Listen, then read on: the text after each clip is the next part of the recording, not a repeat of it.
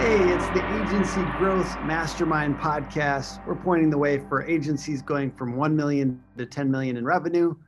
We're generally talking to 1 million plus agencies in revenue. We're having an abundance mindset. A rising tide lifts all boats. Niche focuses a lot of the time, and we're all doing our best to share as much value as possible. We consider this like a mastermind, but people are very busy, right? Smart people are very busy. Successful people are very busy. So what we're trying to do is have these conversations and scale them out so other people can listen to them, and so that we're not just selfishly hoarding all this awesome mentorship. And today with me, we have Adam Prohl of Nordic Click Interactive. How you doing, Adam? Good, Tim. How are you doing? I'm doing pretty well. I am super excited to talk with you today. We are talking about what tasks require a senior person versus a junior person, and really how to find great employees. I guess these are kind of some of the subtopics. We'll be talking about a lot of stuff today, but in particular, I've got a quote for by you up in front of me right now. Uh-oh. Maybe you remember saying this, maybe you don't remember saying this. Uh-oh. But you said, if I had to choose between a good client and a good employee, I'm choosing the employee. Yes. So do you remember saying that? And what did you mean by that, if you do remember saying it? I don't know if I remember saying that, but it sounds like something I would say. Yeah. So what makes you think that, so many small business marketing agencies, all these different people are really concerned about biz dev, right? We get really obsessed with biz dev. We get all these processes around it.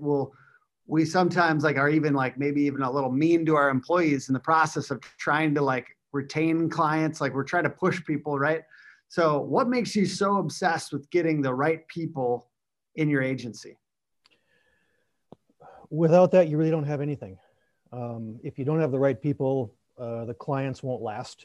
The clients won't stick around. You won't be able to get the right clients. If you've got the wrong clients, and there have been times, I'm going to be honest, there have been times we've had clients that have been difficult to work with. I mean, every agency goes through that, right? And I don't mind, it's not so much having a client that I want clients that challenge me, that challenge our team, that challenge us to continually be better. But if you get a client that just, you don't want staff and employees to wake up in the morning and dread going to work, even if it's just, downstairs in their pajamas nowadays, if they have to deal with a client that just isn't a good client to work with. And not every client is, and that's okay. Agencies, not every client's a fit for an agency. We as an agency are not a fit for every client. Not every client's a fit for us, right? And I know that, Tim, your agency is in a niche, and so you got very specific niche you're going after. But even within that niche, it's probably there's probably some clients that just aren't for you for a variety of reasons, and that's okay. Yep. That's fine. Yeah, a couple of the filtering things that we use are calm versus agitated. Right. So we believe that if you come in agitated, we're not gonna fix that. Right. Another one is we like growth oriented businesses, because if we actually get them a marketing result, we want them to be able to grow, to expand, to be able to take care of that business. And just basically don't sign assholes is kind of the thing for our salesperson. Exactly. I mean, somebody smarter than me once said that the best thing you can do for your employees is to fire an asshole client, right? And so you got to be, and I believe that. I do believe that. We have had a couple of cases where we've had to let a client go. And it's never an easy decision, because, as an owner of the company, as the one who's responsible for making sure everyone gets paid on time, right? It's never an easy decision to do that, but sometimes you have to. And I do, like I said, I don't know if I specifically remember saying that, but it does definitely sound like something I would say or write or post somewhere. And I meant it. I do. There is, if you think about this, it's like if you've got an employee who might manage, say, $40,000 or $50,000 a month worth of business, okay, or whatever that amount is, and then you've got a client versus you're balancing that with a client that maybe brings in, say, $5,000 to $7,000 a month in business. That client goes away. It's like, it's painful. It's tough to stomach. But if that employee goes away, all of a sudden, all that business that employee manages there's a risk there, right? Weak. There's a risk. Yep. There's a risk because they've built up relationships. They have this domain knowledge of the client's business because they've been working with them. And also the employee, if the employee goes away, it's tough to, turnover is costly. Turnover is painful. There's a lot of hidden costs in turnover, and that's absolutely. It's a challenging thing.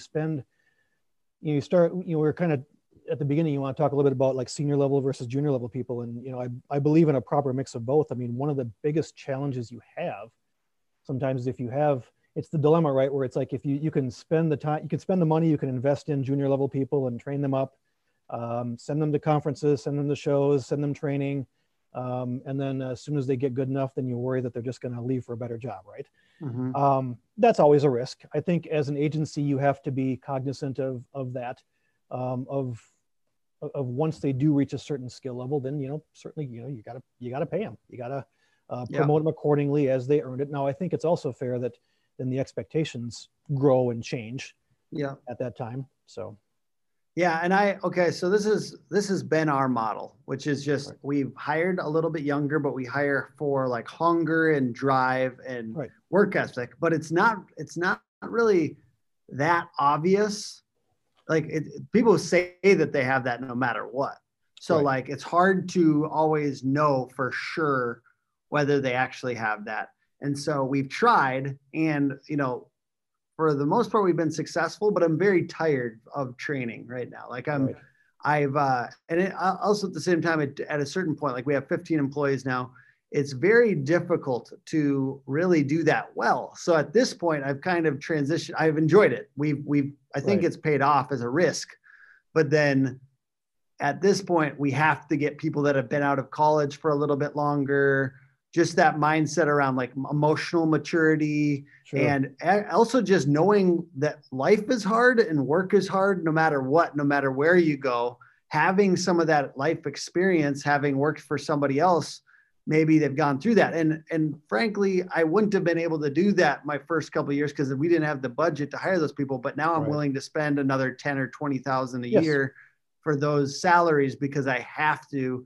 It's too tiring otherwise, basically. Like I can't actually keep on hiring super junior people and training them. And I also just don't have the time to train them. So that's kind of where we've shifted as we've gone on. But if somebody was like just starting their agency or something like that, I think you have to do some junior and train. I think at this point I have to do some senior and take some of that off of my plate, the training thing. We grew early on a lot with also hiring. There were some junior level people, but also some contractors. So a contractor that you pay 60, 70, 80, even, $90 an hour to, who top of their game, really know their stuff, but somebody that could also kind of mentor the junior level people. That's good. And so that can be an effective way too. I did learn a trick with people hiring people fresh out of college or recently out of college with a little experience, and I learned this actually almost thanks to COVID. So I've got two college age kids, and so back in March they both were stuck at home. They came home from college, and both of them were complaining about group projects that they were assigned. Yeah. And if you think back to your high school, college days, anytime when you had to do a group project, it sucked. I mean, you were in a group of 4 or 5 people, and there was like 1 or 2 people that did all the work, and the other ones just rode along, right? And it sucked. Yeah. And so both my kids were complaining. They're like, I don't know why we have to do these group projects and have our grade partially dependent upon this, when basically 1 or 2 people, I end up doing all the work. And then I'm just like kind of smiling, and it kind of came to me, and I look at my daughter and I'm like, well, that's life. Yeah. honey, that's life. I said, you're going to get into a job environment where you're going to be assigned some kind of a project, some kind of a team project. And there might be 8 or 10 people on the team. You're going to find that it's 2 or 3 people that do the bulk of the work. Yeah. And that's just life. And so what I want is I'm like, okay, if I'm going to hire somebody young, because you mentioned there are things you hire for, things that you can't train. You can't train a work ethic, right? You can't train values and morals. Either you have them or you don't. Yeah. I want the kids that did all the work in the group projects. because they're the self-starters. They're the ones that are going to take the initiative, right? I don't want the kids that just rode along. So I'm trying to figure out how do we better incorporate that into interview questions? Is it something like, tell me about a group project you were on and why you hated it, and trying to probe deeper in that. But it's like, if I think about the person I want that person who worked on the group projects and did all the work.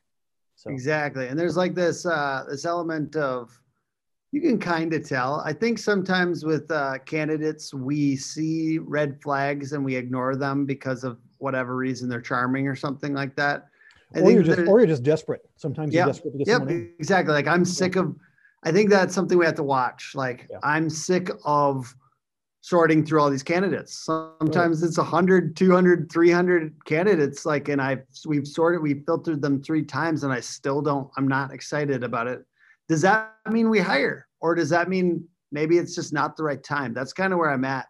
In some cases, like you can't force it. You can't like, if you have a role and you really want to fill it, but there's just not the right fit. It might just be a wait situation, not a, like, let's shove a square peg in a round hole situation, Yeah, you're almost better off at that point of just having, even if it might make your profitability suffer some in the short term, you're almost better off having a network of, professional freelancers that you could just, pass off some work to.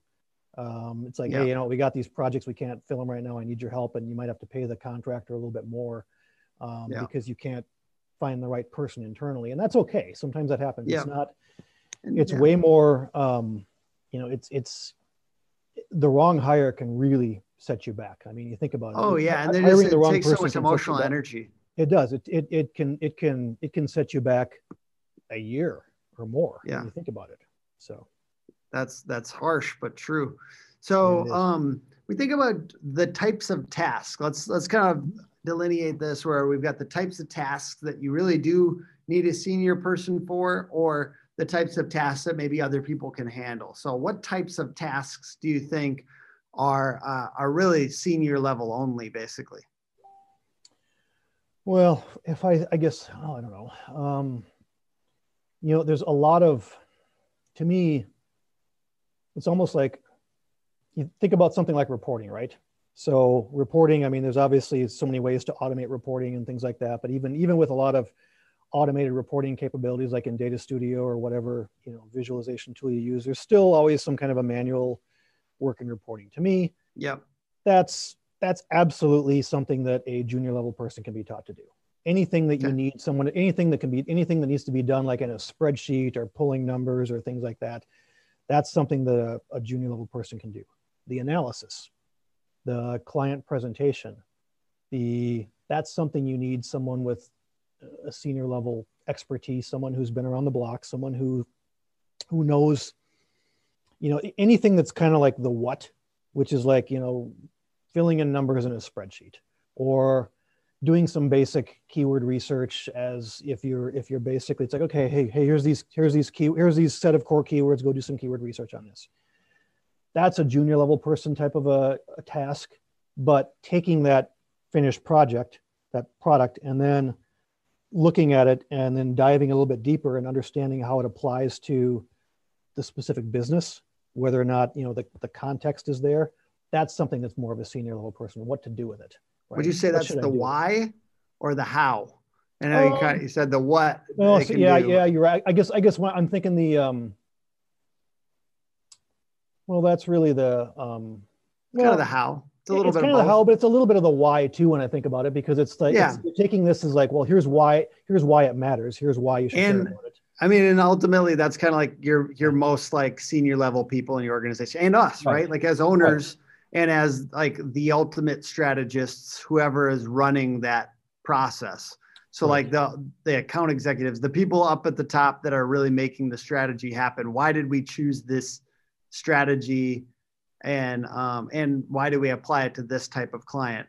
That's kind of like the ultimate senior level activity. And then the how might be those senior level strategists, et cetera, specialists. Right. I think on the ultimate senior level strategist, there's one other thing I would add to that. And that is, not only can you Can you formulate the strategy? Can you explain it in simple terms to someone who's not initiated? That's the hardest part. I think honestly, that really is the hardest part, because ultimately, like, I know I trust all of our SEOs right now. In particular, we have a lot of SEO, right? All of our SEOs to know why we do things, to know how we do things, and to know what to do.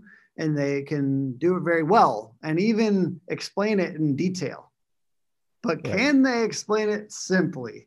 That's the hardest part, because ultimately at the end of the day, what our clients want is confidence, and simple terms is part of confidence. Like, and also just knowing with that for sure this does work over time. Right. And I think all of our SEOs are starting to, like, they're getting in that rhythm and stuff like that. We have still pretty young people, 2-3 years, that kind of thing.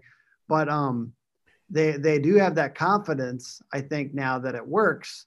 But it's ultimately like they get challenged by clients, especially like let's say weird clients that are like kind of feisty towards the beginning. They haven't seen enough real result yet. And SEO takes a long time, right? Right. It's such like a hard thing, because it's like, we know this works, but like, can an SEO strategy, like how hard do we need to sell this to you in month 3, 4, 5? Well, it's kicking in and not quite there yet. That's the hardest part, because it's not really that smart to sell it to them so hard that, like, when they get 100% more traffic year over year, they're still dissatisfied, right? Like, that's a hard thing. And what I'd like to just kind of go off topic here for a second and kind of talk through something with you. Maybe just commiserate. Think about clients. How many times have you had clients that you're getting really great results for them and you still got fired? Does that happen to you? You become a victim of your own success, right? Because either it or it's sometimes you're a victim of your own success because they have the budget to all of a sudden bring in their own teams to grow an internal team. No, we've also had cases where messed up something on like communication. Like, we've had situations recently where we kind of messed up something on like the kid gloves, or like, we're like, there's eggshells a little bit around like a particular thing, even though we've got 300% more traffic and 100% more leads year over year. We messed it up because they were like fragile a little bit, and we did something wrong in the posting of content or something like that. So that's been tough for us too, a little bit, where we're getting good results, but we're such like we're a workhorse agency, and we're also like a bull in a china shop sometimes, because we're like aggressive, but we're not like super deep. Like, I wouldn't say Hook Agency is super detail oriented and to the perfection. We are aggressive and we get a lot done and we get a good result. But then when it comes down to like very minute details, I think we are a little worse at that. So that's kind of like something we've struggled with, where we'd lose a client because of some of that stuff, or like because we didn't say something right, even though we're getting good results. So that's just something we've gone through recently. I'm sure somebody else out there can commiserate with that. But yeah, probably. I think I mean, sometimes for us, it ends up being maybe like a relationship thing where sometimes we'll be humming along just fine in a client. We'll be getting great year over year results. Client's happy, management's happy. Then someone retires, someone leaves, someone changes jobs. And then you have to come in and all of a sudden a new CMO comes in, or a new VP of marketing, or a new management comes in, and they're like, okay, well, who are these guys? Who are these clowns? I've already got my own team. Or sometimes a company will do really well, and then a company will get acquired. And so acquisitions are big in our world too, where it's like, hey, guess what? The company did so well, they got acquired, and the company they got acquired by, they've already got a big agency of record. And so, or they just have a bunch of in-house people. We're having really one of those conversations. And that's honestly, I've just learned to accept that as kind of the normal course of business, right? It happens. And that's kind of why I get back to my, I think, I'm gonna circle back to the employee being more valuable than the client, because I've said this over the years too. It's like, sometimes like, hey, look, clients come and go. There's always a client coming on. There's always a client maybe going for whatever reason. Either their business is winding down, or they're just having trouble in the market or whatever. I said, but it's the employees that really give the stability. So so it's that. But we've definitely been there. Now we have had cases where We've also had other cases where we've done really well for a client. The engagement, all of our big engagements. Here's another food for thought item for you. Like all of our big engagements start out small. Every single large enterprise level client we have started out the first couple months, they were relatively small. And so when I'm trying to, and it seems to work, it's hard to sign a client, to sign this new client and all of a sudden get, $30,000 to $40,000 a month from them right out of the gate. It's kind of hard to do. And so what you'll end up getting is some smaller clients, or some clients that maybe they're larger organizations. They're not like, they're this sweet spot where maybe they're the size of an organization you want that has the kind of budgets where they can grow to a good sized client for you. And then you set yourself up to be able to grow with them. And then your job kind of shifts a little bit. I mean, we've had some of the most successful engagements we've had with clients have been where maybe when we start out, maybe we are the marketing department. We're the entire marketing department. We're doing everything for them. We're doing their email. We're doing their analytics. We're doing all their paid search. We're doing all their SEO. We're their web dev team, things like that. Then first thing they oftentimes do is the first thing they'll do is they may hire some kind of a creative person, like a graphic, like a designer, maybe a writer or something like that. Okay, no problem. Then it makes sense for them. They're doing enough volume in email, so they want to hire somebody on to do a lot of the tactical work in email. Well, you might think, well, that's bad for us because we were doing their emails, so then we lose that piece. It's like, well, we lose some of the tactical piece, but as they grow and as they grow their program, their emails get much more sophisticated. And so then our tactics shift a little bit, both to the strategic standpoint, helping them kind of plan this out strategically, and then doing a lot of the back-end development integration work on setting up the automations, the triggers, things like that, marketing automation, stuff like that. So we've had a lot of engagements that have worked out like that. And that's a great way for us to look at things. And so that's just what's really worked for us. And so I don't know if that's something that would work for you guys, because I know you guys do a lot of roofers and construction firms, correct? Yeah. So over half of our clients are in home improvement. We have a good amount of medical and some like software and B2B stuff too. I'm looking at probably a little bit, like sometimes like we get into clients where they're, let's say, on the edge of construction, like some more like commercial construction type stuff. Like we're starting to get in a little bit bigger clients, or like materials and those types of things. We're occasionally busting into stuff like that. And it's kind of fun to see those, because I will say sometimes small businesses are a little exhausting. Just because they're not because they're, it's not even because they're not that sophisticated. Sometimes it's just because they like the professionalism is a little low sometimes. And I feel like I grew up in my marketing career on small business.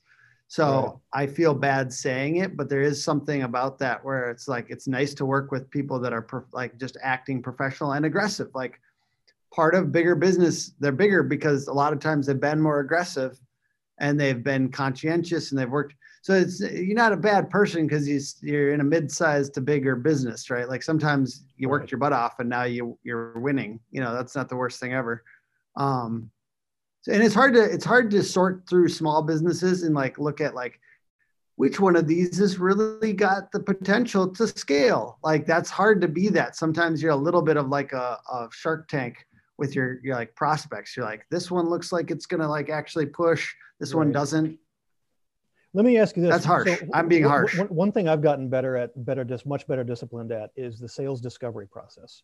And so I got, I kind of got schooled in that a few years ago. And of course it takes a little time to change the behavior of a well-established adult, but I've learned to do a better job and ask the right questions up front when we're talking to a prospect.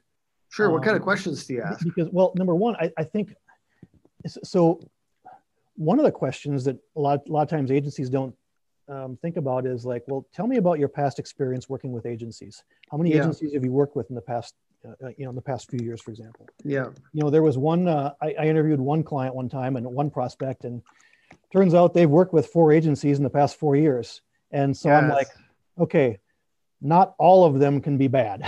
Yeah, that's good. I'll give you one, at least one, maybe even two, but four out of four. Two's possible. Two's possible, but they can't all be bad. Yeah. Okay? Yeah. There might be a common denominator here. And so it's like, so why do you think those don't work? Why do you think those didn't work out? Yeah.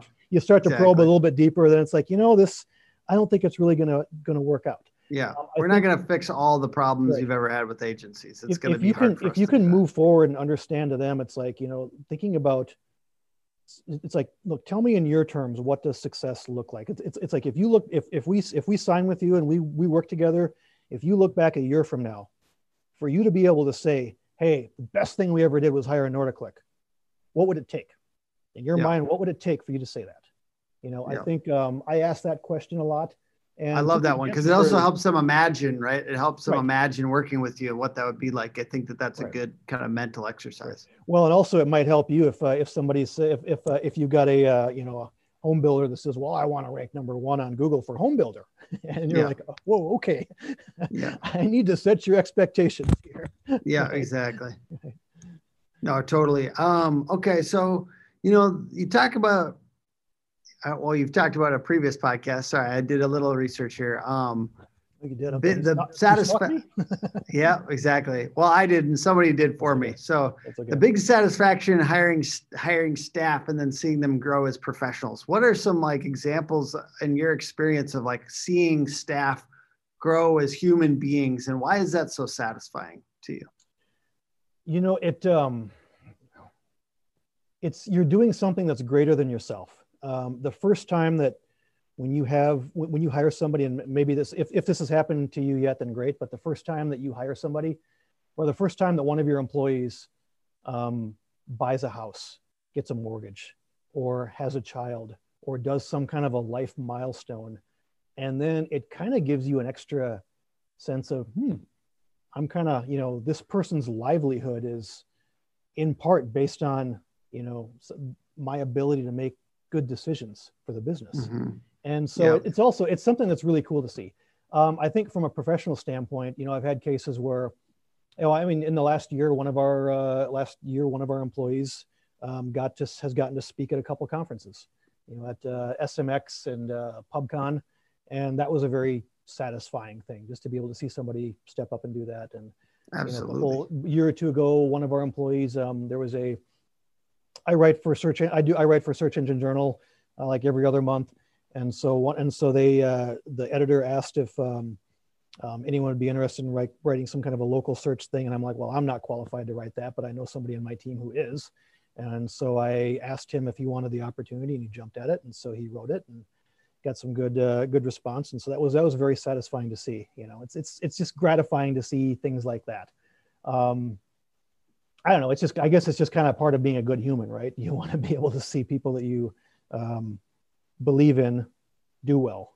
So, and there's also a certain satisfaction when you realize that, one of our employees right now they're building a house out in Woodbury, and I'm like, oh, that's really cool. Mm-hmm. We hired this guy when he was probably about a year out of college, and and he sent a note saying, hey, thanks for taking a chance on a shaggy-haired kid from Wisconsin, and so it's very gratifying to see him build a house.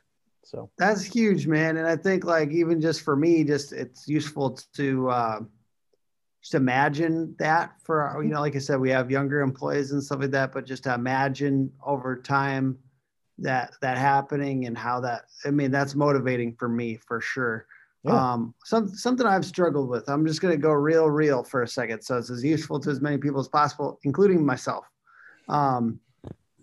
It's weird at a certain point in your agency.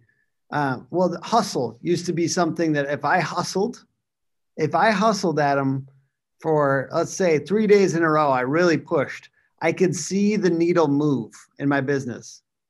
I could see it move. Hustle doesn't quite do as much as it used to. It's a bigger ship, right? We're wielding a bigger ship. And the only thing I can do to get the ship to move is I have to motivate people on my team. And I have to make sure the right processes are in place. Otherwise, it's like I've got the rudder in the wrong direction and I'm cranking the motor. I'm going to be spinning in circles, right? So this idea of it's kind of like I'm mourning. I'm sad. It's difficult, and it's been a weird year, and it's been tough. I'm mourning the loss of like the fact that hustle used to do a lot more in my business, and I'm having to like come to terms with this struggle of like I have to motivate people and make sure there's processes and motivation. Like I have to think bigger. I can't just work 3 16-hour days and fix my business. You know, it's a weird world. How do you get over that hump? Like, I know you've been probably hustle doesn't scale, right? Hustle does not scale, right? Yeah. So it doesn't scale. You know, I think number one, it's like if you find, you know, number one, it's like you always have to be on the lookout for people that you believe are smarter than you, or people who, I only want to hire people who I believe are smarter than me, right? And so I'm like, you know, just hire people who are smarter than me. When it comes to the processes and things like that, as far as letting go, I mean, you're experiencing something that every entrepreneur does, right? It's your baby. And so, you know, no one knows it like you. No one is as vested as you, right, in your baby. So obviously you're most passionate about it, and you're motivated most to do the hustle. But it is not sustainable. I think and I say this as somebody, look, we're not perfect at this. I don't know anybody who is. And so and plus this, as you said, it's been a weird year. I mean, if we were talking about a year ago, asking for all of your 2020 predictions were out the window by March, right? It's like nothing happened as we thought it was going to happen. I have found that there are things that I'm a big believer in checklists. Even just like, you know, it's simple. If you go back to like the 1970s, it's like air travel became a whole lot safer when all these regulations came in place about having these checklists for mechanics, pilots, for flight attendants. Checklist Manifesto. Did you read that book? I haven't read it. I've heard about it, but I haven't read it. It's basically a lot about that, and basically it helps. Yeah. Right. And so the thing is, you start almost. It's almost like you start with that. It's like, okay, think about all the things in your business. What are the things that should be a part of a checklist? Not everything is, but I mean, our business is part art and part science, right? And it's hard to create a checklist for the art part. But for certainly the scientific part, the measuring part, the numbers part, the stuff that's just here's a task that needs to be done every day or once a week or once a month or something like that. It's easy to create that sort of a process and that the kind of the way of doing things. I mean, you know, we've got kind of a Nordic way of doing things, which is kind of a series of checklists and a series of tasks. And here's what we do. Here's the cadence we do, you know, with this type of a client. And so I think it's, you know, if you don't have that, I would recommend, you know, putting that together, taking the time to put that, and then to get your people motivated, it's like, pick some of the people who do it best, ask them to build it. Say, hey, can you help me build this checklist? It's like based on, and by the way, don't be shy. If you think that there's something we're missing here that we're not doing as good as we should, then let's talk about it. And maybe we add this to your checklist, and then give them the task of, maybe, you know, somebody who's a little bit more senior level or mid or senior level, to kind of train them up, give them the task of owning that checklist and maintaining it. It's like, hey, here's your task. Your task is to own and maintain this, because we got to scale. I, Tim Brown, have to go out and find more business. You know, I have to go out and exactly. try to guide this company to the next level. So, is this helping at all? Absolutely. Yep. You broke up there for 1 second there. Yeah, you did too. So you did too. I don't know if it was me or you. Sorry.